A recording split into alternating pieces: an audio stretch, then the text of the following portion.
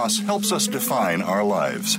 By allowing our grief to matter, we discover our own strengths and embrace our authentic selves. Welcome to Good Grief with your host, Cheryl Jones.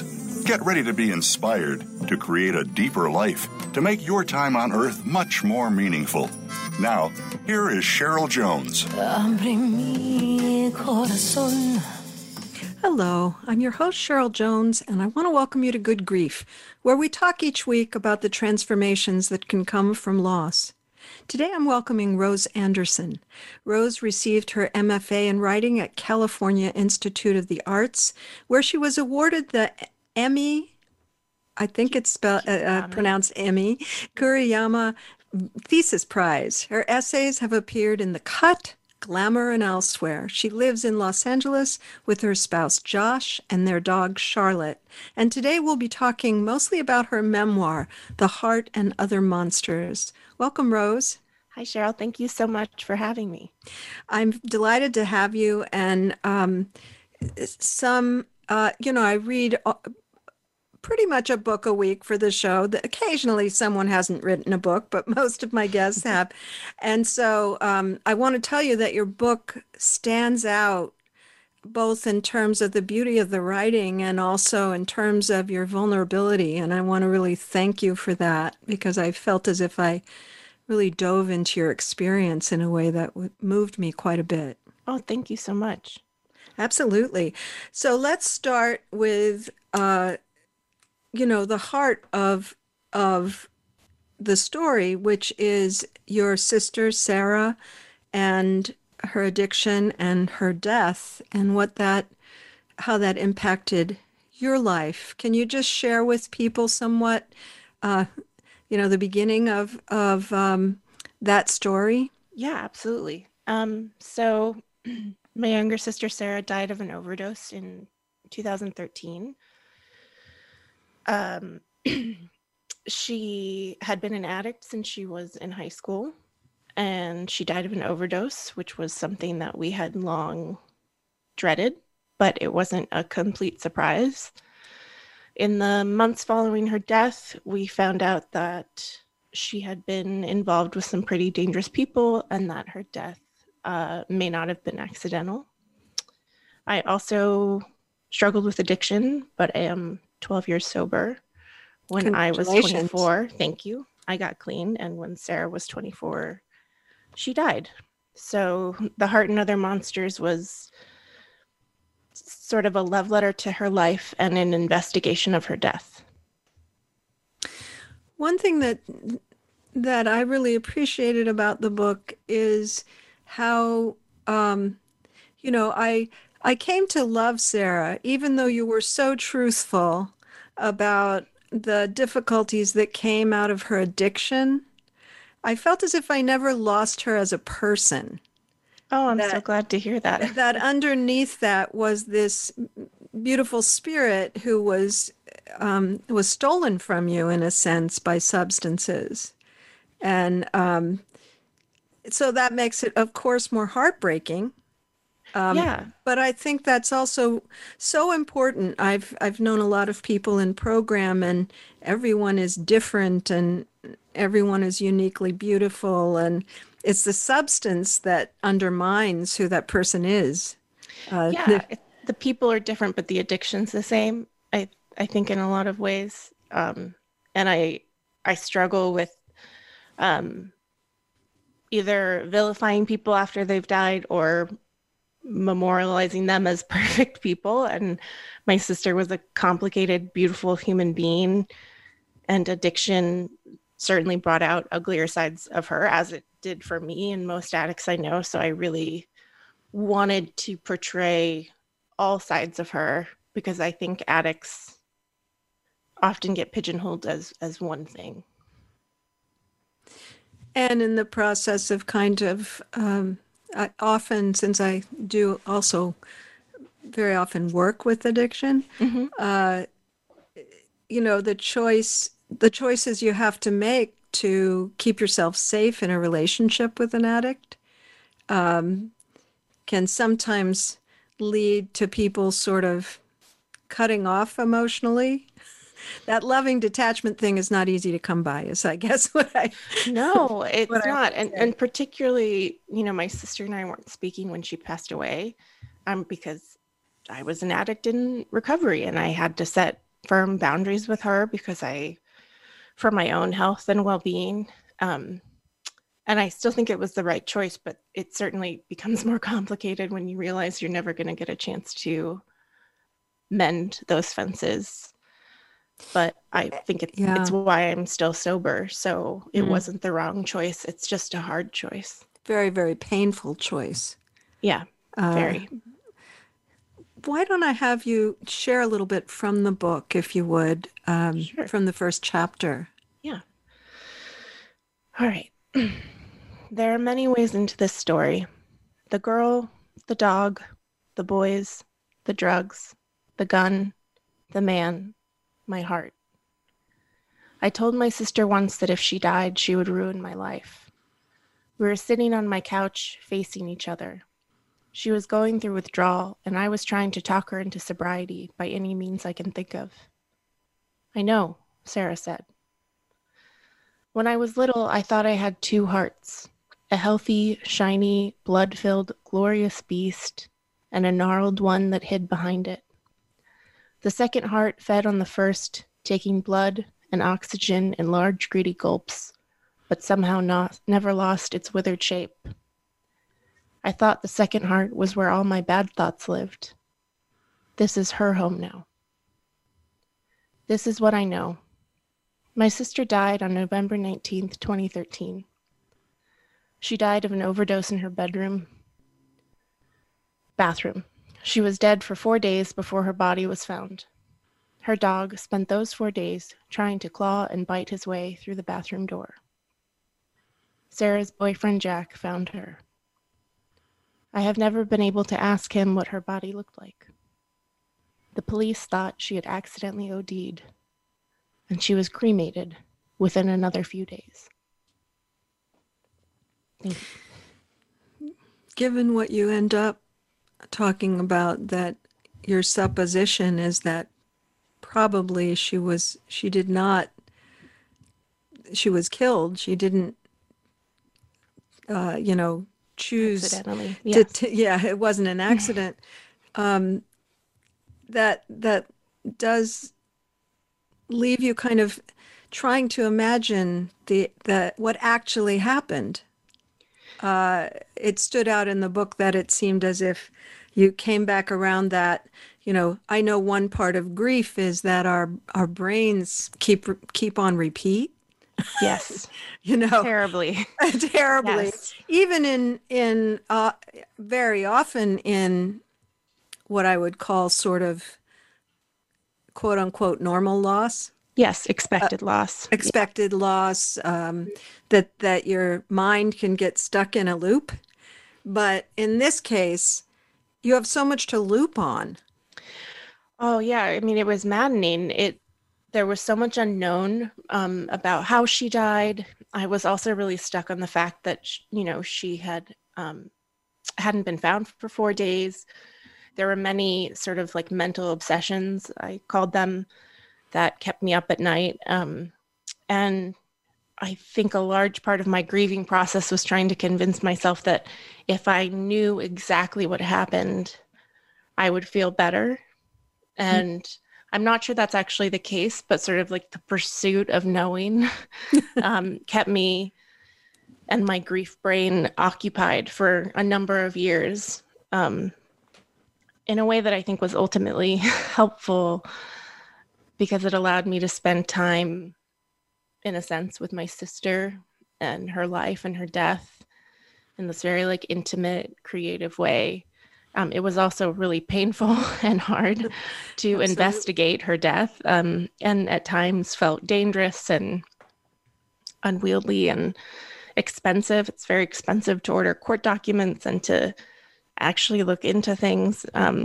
So yeah, that obsession, that repeat was really a huge part of why I felt like I actually had to write the book, because I needed some depository for all the thoughts. It occurs to me too that sometimes that brain loop has something to do with the enormity of death itself, that we can't really comprehend that. And so our brains pick something else. Absolutely. I mean, there's a Does very that feel true primal to you? panic. Yeah. I have to Yeah. say, after anyone who's been close to me who's passed away, within a few days, I've had a very intense panic attack about my own death or death in general. And I think it's just an existential moment of fear that gets activated when you're faced with death. And for me, um, certainly focusing on, the details of Sarah's death was an escape from that anxiety. It's interesting because there's been a recent book about anxiety and grief, and there's much more recognition that anxiety comes along with grief. I've had clients Absolutely. who developed phobias after a loss. It's pretty common to have that kind of anxiety. But if you don't understand that's part of why it's happening, it's really hard to handle. It's frightening. Yeah, you don't really know what's going on. You feel like you should just be sad or depressed, and the panic feels misplaced. I lost my dad when I was fairly young, and while that was a complicated relationship, I still experienced that. So by the time my sister passed away, I was at least could name it. Yeah. And so I actually took myself and I had a great therapist at the time, and I did EMDR very quickly after she died to help manage that panic and that anxiety, because it was so overwhelming. It felt uh, like I couldn't live my life. Well, and that would be highlighted by such a traumatic death. Yes, The way that you imagine she probably died, or even if she died, of a just quote unquote of an OD, and the time before she was found, all those details to me would add trauma to the loss itself. yeah, it's the stuff of nightmares.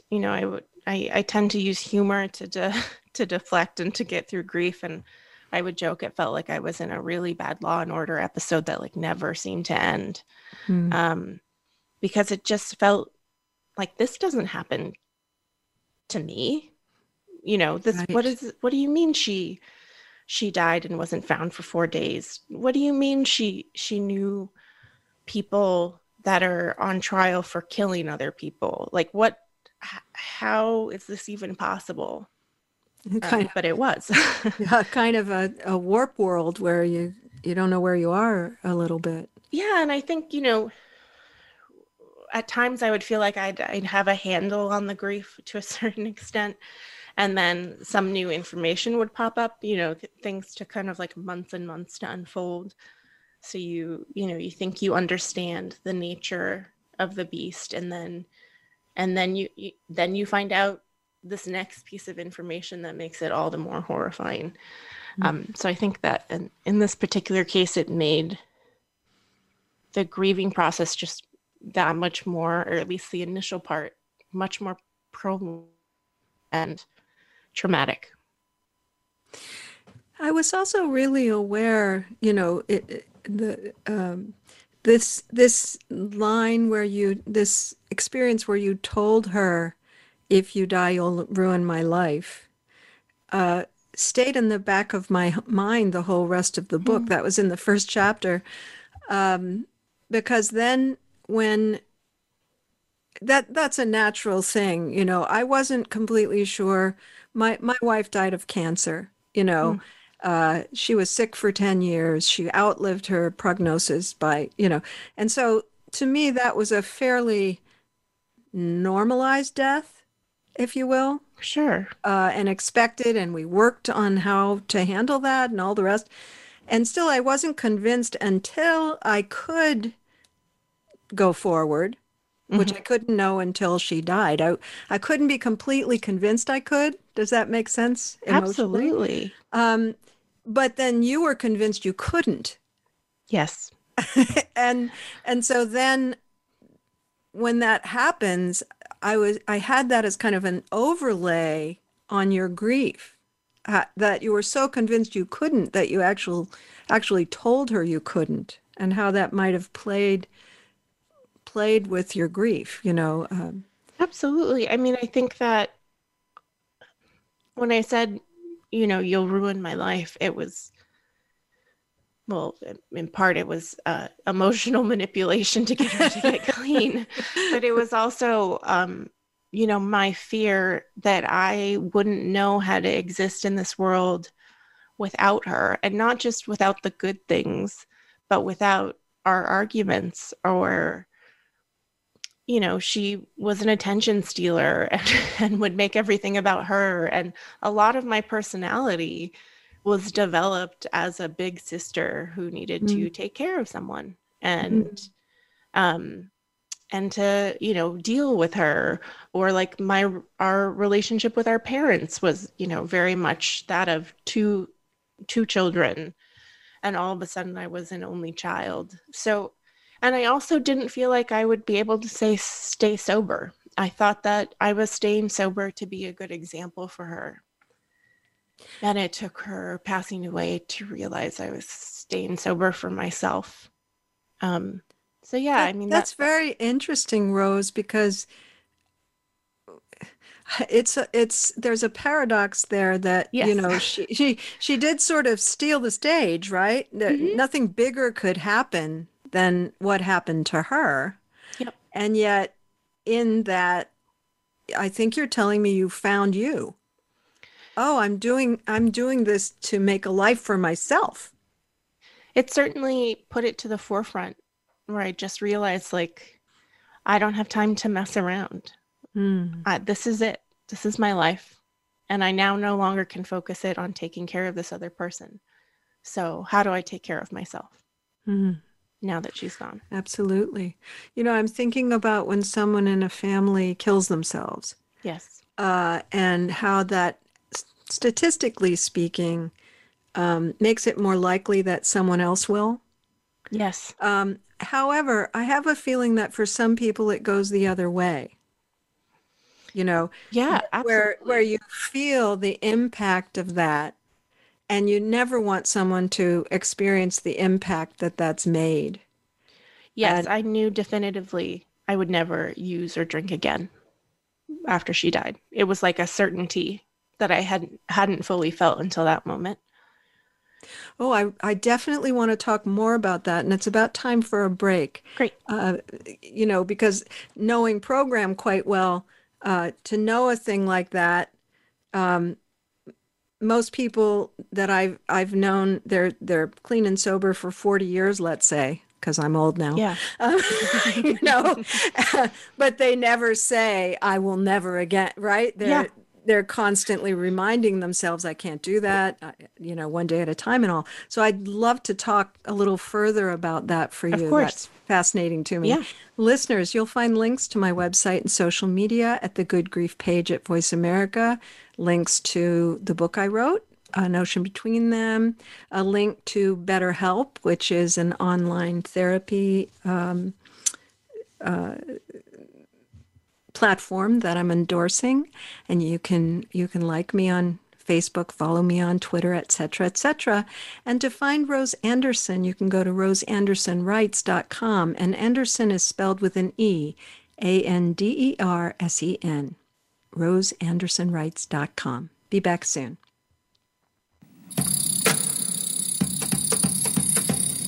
Think you've seen everything there is to see in online television? Let us surprise you. Visit voiceamerica.tv today for sports, health, business, and more on demand 24/7.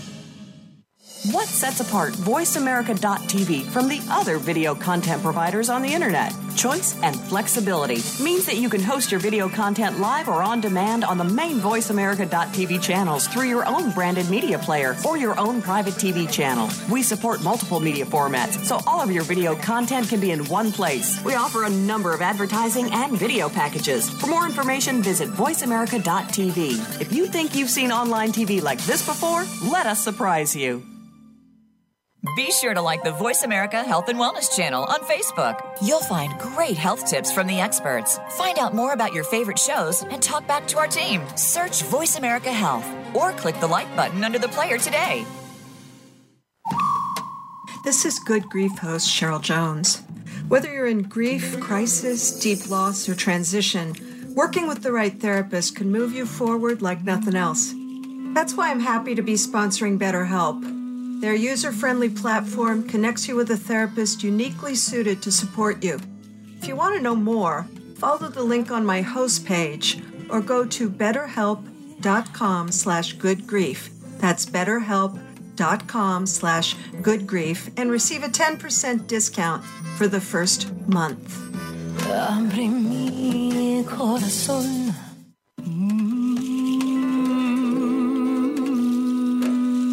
You are listening to Good Grief with Cheryl Jones. To reach Cheryl or her guest today, please call 1-866-472-5792. That's 1-866-472-5792. You may also send an email to CherylJones@weatheringgrief.com. Now, back to Good Grief. Welcome back. This is your host, Cheryl Jones, and I've been talking with Rose Andersen about her sister Sarah and the book she wrote about their relationship, her death, Rose's grief, the heart, and other monsters. And before the break, Rose, you said that when Sarah died, you knew with a certainty that you would never use again. And I was saying it stood out because most of the clean and sober people I know refrain from saying a thing like that, right? Yeah, it feels dangerous. It could be dangerous, but I believe you that you're just totally certain about that, and I'm wondering if you could talk about that some. Yeah. I think for me, a technique I used, I think I was 5 or 6 years sober when Sarah died. And up until that point, I sort of had, mental tricks that I used if I ever felt the urge to drink or use. I mean, one of them, obviously, going to AA meetings and talking with my sponsor. But I would also, if I had that urge to drink or use, I would immediately think of some of my worst moments from using to try to pair them so I wouldn't glamorize or glorify my using days. And that had always really helped me stay on track. As soon as Sarah died, and as soon as I found out that, her body had been alone for 4 days, anytime the thought of alcohol or drugs came up, I immediately thought of her body. And it was just so horrifying that it became a certainty in a way that I don't know would have been possible any other way. And if anything now, if I smell alcohol or I, see someone doing cocaine, which was my drug of choice on TV, I get kind of physically nauseous. I have like a physical kind of repulsion to it now that I obviously never had before. And so I feel confident, which is not normally, suggested in AA, because as soon as you're confident is when the disease comes and gets you. And I leave room, obviously, for something changing. And I know that I always have AA and I have sober people in my life if I ever need to talk to them. But in a very physical way, I just don't think I could ever do it again. And you would probably see the danger coming. Absolutely. If that thought changed, 100%. It would probably very much scare me. Right. I would. And there, I have enough people in my life that I, speak with openly and honestly often enough that if I ever did say anything along those lines, it would scare them too. And I would get, help if I needed it. But yeah, I can say pretty strongly I haven't had that urge since she died, which is almost 7 years now. And so that brings me to something, you came from the same family. Your family, like lots of families, had issues and problems and, stuff that that doesn't always lead to addiction, but maybe, pushes up the volume a little bit, right? Yep. you can tell us whatever you do or don't want to tell us about that. But what I was interested in, though, is then one of you Mm-hmm. finds your sobriety, finds a beautiful life, finds a passion. It appears to me like writing is definitely your passion, Yes. and the other person dies. Yeah.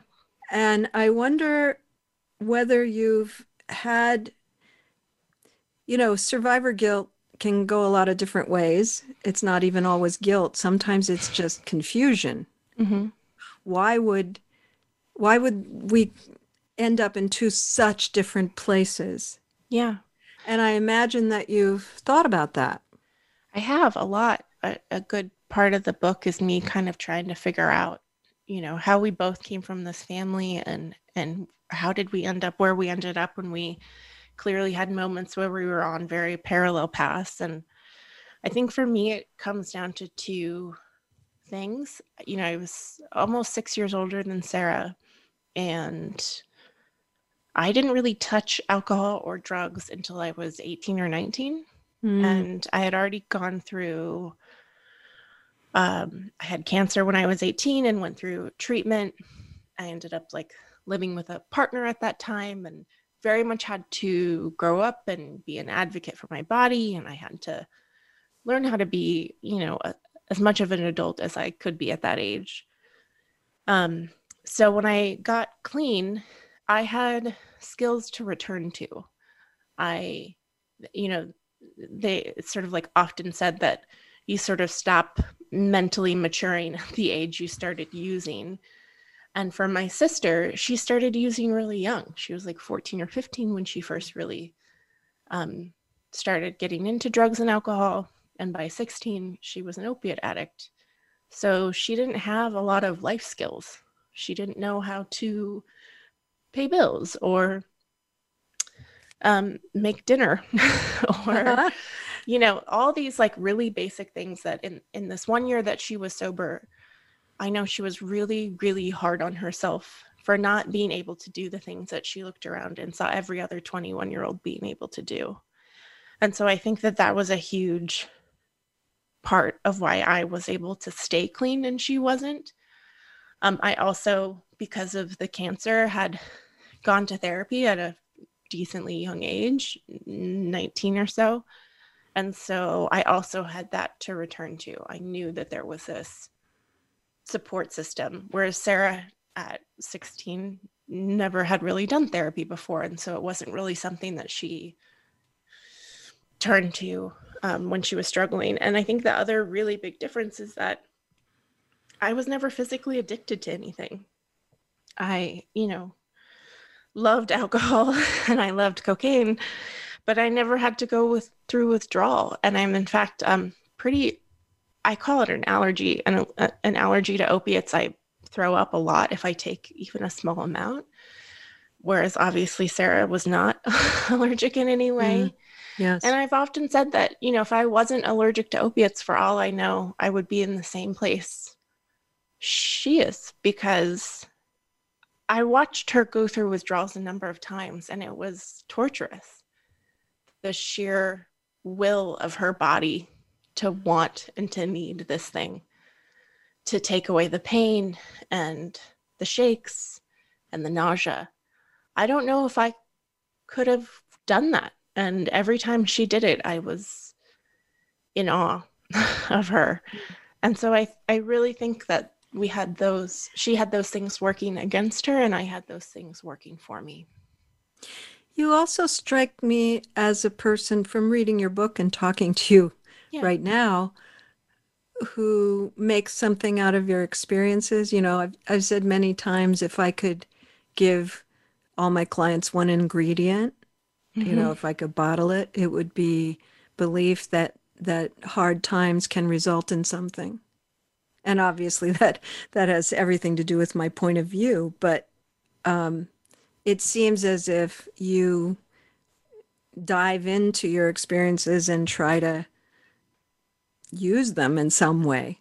Absolutely. I've said to people, I wouldn't wish my life on anyone, but or at least the traumatic experiences I've had, but I am certainly a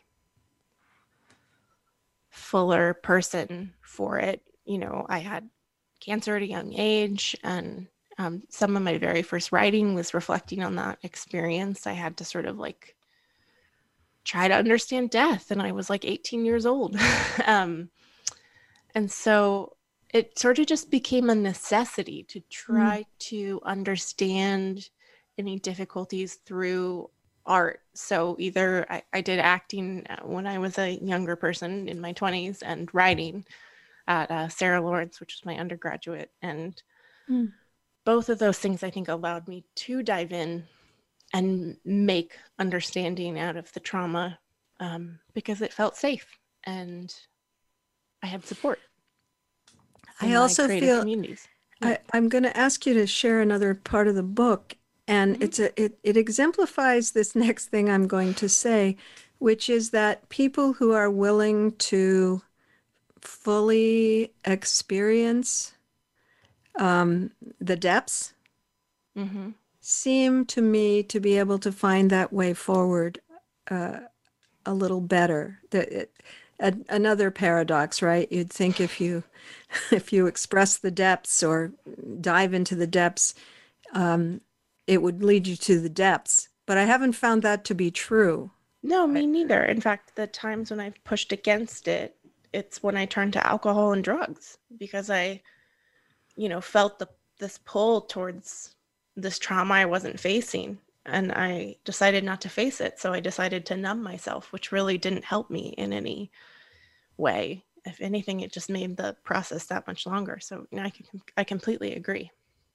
And so there's a piece of the book from the chapter called Remains that I'd love to have you share. Absolutely. Yeah. All right. There's a potential life that I can never go back to. There is that life where the phone doesn't ring that night. I get up and have too much coffee. I worry a little bit every day about Sarah. I am mad at a lot of the choices she makes. It's there in the back of my mind when I go to the courthouse to legally marry my partner. In this life, though, on the day I had planned to sign my marriage certificate, I go to the beach with my family and a few close friends and scatter my sister's ashes where the mouth of the river meets the ocean. My mother and I stand in the water and shake her remains into the sea. My sister and I had stood in the same spot a few years before to watch the vestiges of our father drift away. We send flowers down the river with her. I watch them float away and think, I will never be able to choose flowers for my wedding without remembering this moment. I won't be able to look at peonies, roses, or lilies and not feel the weight of her ashes against my chest. It is a lot to lose, both of our potential lives. Thank you. It is. Yeah. I talk a lot on this show about the post-traumatic growth studies. I don't know if you've run across them as of yet. No, not a lot, but I'm interested. At University of North Carolina, they study when people go through trauma of any kind, which I think every loss qualifies in some sense. Absolutely. And I might say challenges instead of trauma. If they get to the point where they can say, I would never, wish to have that, but I grew. And they study the ways in which people have grown when they can make that statement. And it refers to something you were saying the last segment about, you wouldn't wish the thing to happen and you have grown, that they're parallel. I feel that's I'm always emphasizing that it's not, we're not trying to say that what happened was a gift because we grew. No. It's just that it's a gift if we do grow. The growth is a gift, not the experience. So that it can be true at the very same time, that it's a lot to lose and that you both lost your potential lives, and that there are things that came out of it for you, including this book, of course. Oh, absolutely. I mean, I think a lot of living with grief feels like a contradiction, because I say in my book several times that I will never be okay. And I mean that sincerely. I mean that I will never be okay that my little sister died. I will never be okay that she may have been killed. I will never be okay that her body was alone for 4 days. That trauma, that hurt is there. But I also have a really good life. I have joy. I have a great spouse. We have great animals. I have good friends. I have a creative practice. You know, there's so much good that has grown around that. And they seem like they're in contradiction, but they're not. And I think that when I read a lot of grief memoirs, there was sort of this point in the books where the author was okay. Like enough time had passed and they were able to move on. And I think I wanted to sort of normalize for those that felt the way I did, that it's okay to not be okay, that it's okay to not be okay and still want joy and to have a good life at the same time. One thing I say about grief a lot, we'll see if this resonates with you, is that the primary skill of going forward with grief is learning to be in two places at once. 100%. All the time. All the time, exactly. All the time. Yeah. And sometimes more than others, right? Like you get triggered. But yeah. Exactly. And of course, as I was saying to you before we went on air, you know, I'm almost 25 years after this major loss that I had at a not as young as you, but younger than many people have a, crushing loss. Yes. And it is very different at 25 years. But there still is, I'm still always aware that happened, obviously, because I do this. But even if I didn't do this, that will never have not happened in my life. Right. It will, and they will never be here again. And that's this strange fact that anyone who's lost someone has to live with all the time. It's like, yeah, I feel like some part of my brain, conscious or unconscious, is forever turning that over. But luckily, I'm a multitasker, so I can enjoy many other things. If you hadn't been, you would have had to learn to be, right?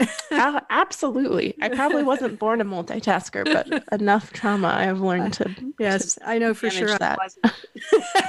Yeah. I had to learn it. Let's take another break and we'll come back and talk some more. And listeners, you can go to my website, weatheringrief.com. You can go to the Good Grief post page to find all the links to me. And to find Rose Andersen, go to roseandersonwrites.com, Andersen, Andersen, writes.com. Back after the break.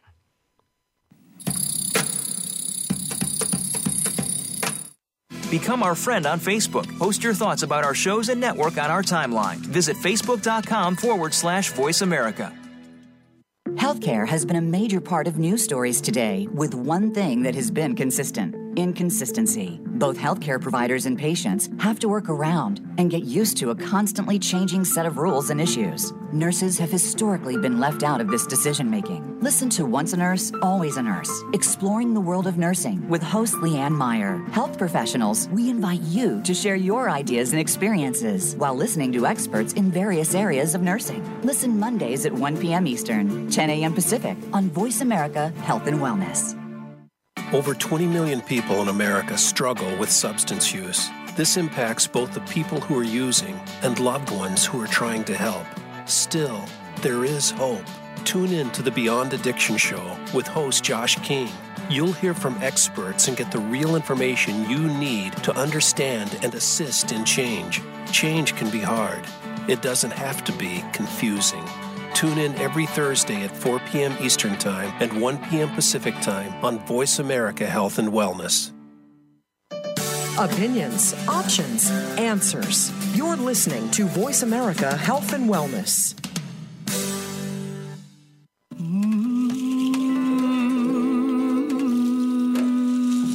listening to Good Grief with Cheryl Jones. To reach Cheryl or her guest today, please call 1-866-472-5792. That's 1-866-472-5792. You may also send an email to CherylJones@weatheringgrief.com. Now, back to Good Grief. Welcome back. I've been talking with Rose Andersen, author of The Heart and Other Monsters, and I want to start this segment, Rose, with another kind of deep dive that you take in your book, because after that, I want to talk about where you've come since then. Okay. But could we start with the excerpt from the chapter entitled Package? Yes, absolutely. All right. Okay. In the weeks after her death, I Google, how does it feel to die of a meth overdose? It occurs to me that everyone who truly knows is already dead. I believe things get quite warm when the body encounters too much meth. An explosion, brain bursting, head blasting off. These are the phrases that I read on drug forums. All that heat, and then nothing. Or perhaps there is something in between the heat and the nothing. Maybe Sarah looked down from that in-between place and saw the lovely, beastly universe shimmering beneath her and said, "No, thank you. I am done with this." The coldness comes later. So much cold. The bathroom tiles she dies on, her skin as the days wear on. My mother, realizing she has sent a package to her already dead daughter, the part of my heart where all the bad things live. I keep them encased in ice so they cannot touch me. At the very center of this lies the darkest part of me. It is slowly thawing. I can hear the drip, drip, drip of the icy memories that I fear will eventually drown me. I wanted to start there because you're not drowning. No. You know? and I have to think that being able to express that is, at least for me, being able to express my grief is part of not drowning in it. And of course, in this time, as we speak, I'm not going out much. We're in COVID still. Same. And you know, I'm using every skill I have to cope with that. And I give myself permission for moments of, for being bereft at moments. Yes. When I am, and that has all my permission. And then I move out of it, you know. So that seems to be sort of part of what you and I are talking about. And so in this other track where you have a beautiful life, I'm wondering whether the beauty of it, and you can talk about what's beautiful to you,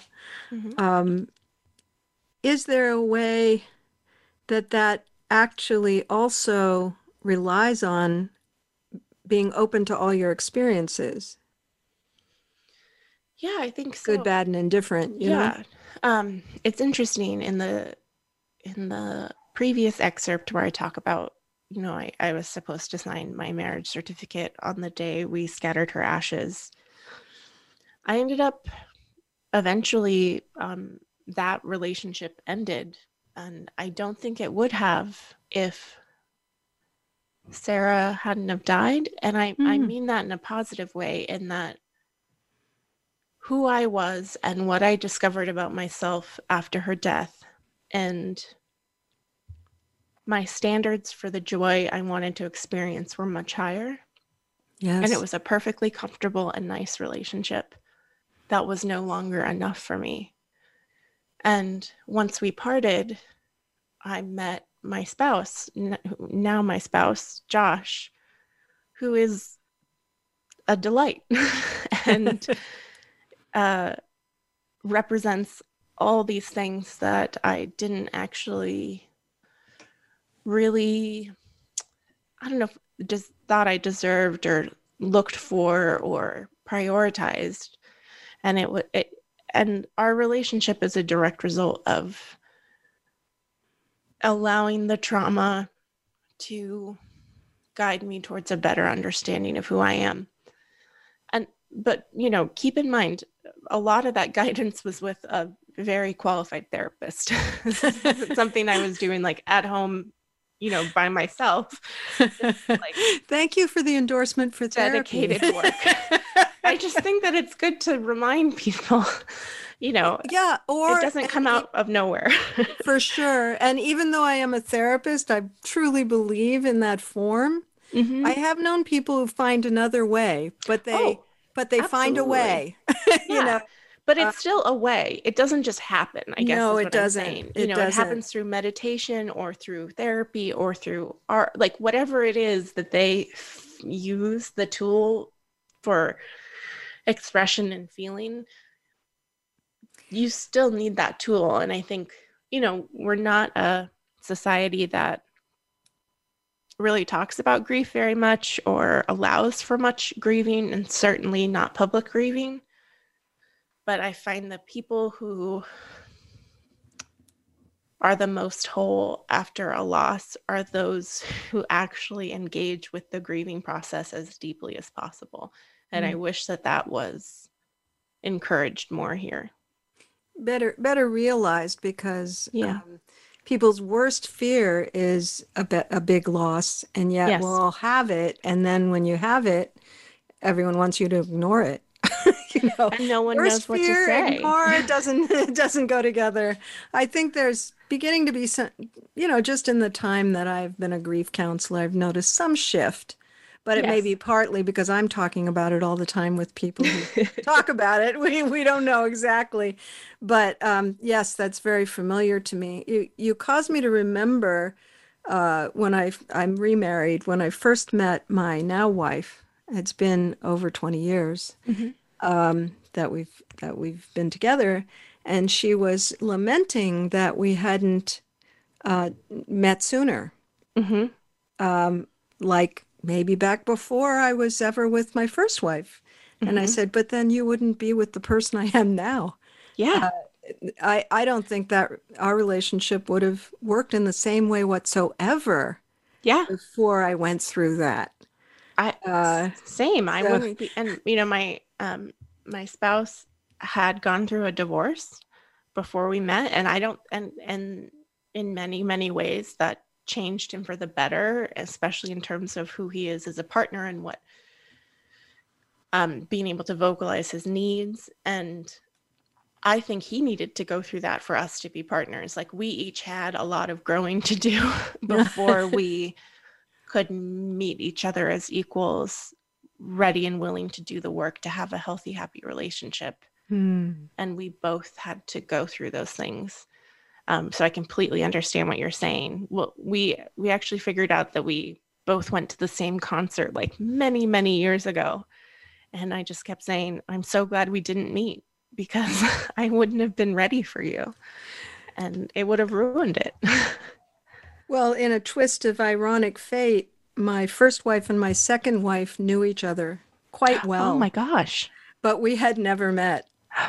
So it's a similar story. That's so interesting. Which actually did help me a lot, as you can imagine. Yeah, that's lovely. Yeah, it is. But it maybe, if I was more cosmically inclined, I'd probably say people meet at the right time. But yeah, that's a lovely way of thinking about it. It would be really nice if that was a cosmic intervention, but who knows? We can decide it is, right? Yeah, I often do that. Our experiences, we can just say, sure, why not? Yeah, I do that all the time, particularly around like grief and ghosts and things like that. At any given moment, I am a firm believer, and then the next minute, I don't believe in it at all. It is completely at my whim of what I need in the moment. Well, that leads me to the last thing. We only have a few more minutes, but I'd like to talk a little about your relationship with Sarah now. Yeah. because I believe you have one, Yes. no matter what we think about her side of the equation. Yeah. And I just wondered how you think about that and how it manifests in your life. Well, I dream about her a lot. Or I'll go through periods of dreaming about her a lot. And it's often a version of the same dream, which is that I realize that she should be dead, but she's not. Mm. And that I'm the only one that can warn her in time, which is a strange purgatory to live in my sleep. But what it does is it is not a perfect dream, but it is a dream where we're interacting, and it is the essence of our big sister, little sister relationship, which is that I'm trying to tell her what to do and she won't listen. So while it's I'm sorry to laugh because No, that's such a it's- I serious laugh at dream, it. but I can just imagine the feeling of that. Yeah, I wake up sad and like so irritated with her. And I think that that's where I'm at, is I've gone through all these emotions. I've been so angry at her. I've missed her so deeply. I've put her on a pedestal and I vilified her. I've done it all since she died. And I think now I'm just at the place where I love her, where for all that she was. And I have this moment in the book where I have my wedding in the book, and I talk about this moment I have with one of Sarah's best friends, where we joke that if she was at my wedding, she would have made it all about her. She would have tried to kiss, a married groomsman, and that we both would do anything to have her there. Knowing that this is how she would behave. And that to me is really the essence of, I think, my relationship with her now, is that I think for the first time fully accept her for who she is. And I'm just sad I can't say that to her in person. It's interesting because running through my head on and off this whole hour has been Sarah was really kick-ass. She was great. Oh, I mean, she has boyfriends that still love her from like a decade ago. She was that magnetic, but she was also kind of awful. But like, she was so charming. You kind of just let her get away with it. And she was, I use the word infuriating a lot because she was just sort of mischievous and manipulative. And she was also incredibly loyal and funny. She was all those things at once. And yeah, I mean, she lit up any room she was in. Yeah. I have this idea that I think about and talk about a lot, that there's no bad quality. There's just how it expresses itself. Yes. There's a spectrum, so that I wouldn't consider her magnetism and all that to be some different person from the trouble she got into. Oh, no. I mean, she used that magnetism in the trouble she got into. And it's just two sides of the same coin. Her manipulation was cute and funny when it was around like wanting to borrow my car and, whatever, like normal teenage hijinks. And it was not so funny when she was lying and stealing from people to use drugs. But it was still her. Like the essence was still there, which is she was wild and wily and lovely and funny. And I hope people will go to your book and get to know her even better. Thank you for being here today. Thank you so much for having me. This was delightful. It really was. To find Rose Andersen, you can go to Rose Andersen Writes with an ANDERSEN Writes.com. Next week, I'll have Shelby Forsythia, author of Your Grief, Your Way, A Year of Practical Guidance and Comfort After Loss. This has been Good Grief with Cheryl Jones. I look forward to being with you again next week for another meaningful conversation. Thank you so much for joining us for Good Grief. Please come back next Wednesday at 5 p.m. Eastern Time, 2 p.m. Pacific Time for another edition featuring your host, Cheryl Jones, on the Voice America Health and Wellness Channel. Have a meaningful week. Abre mi corazón.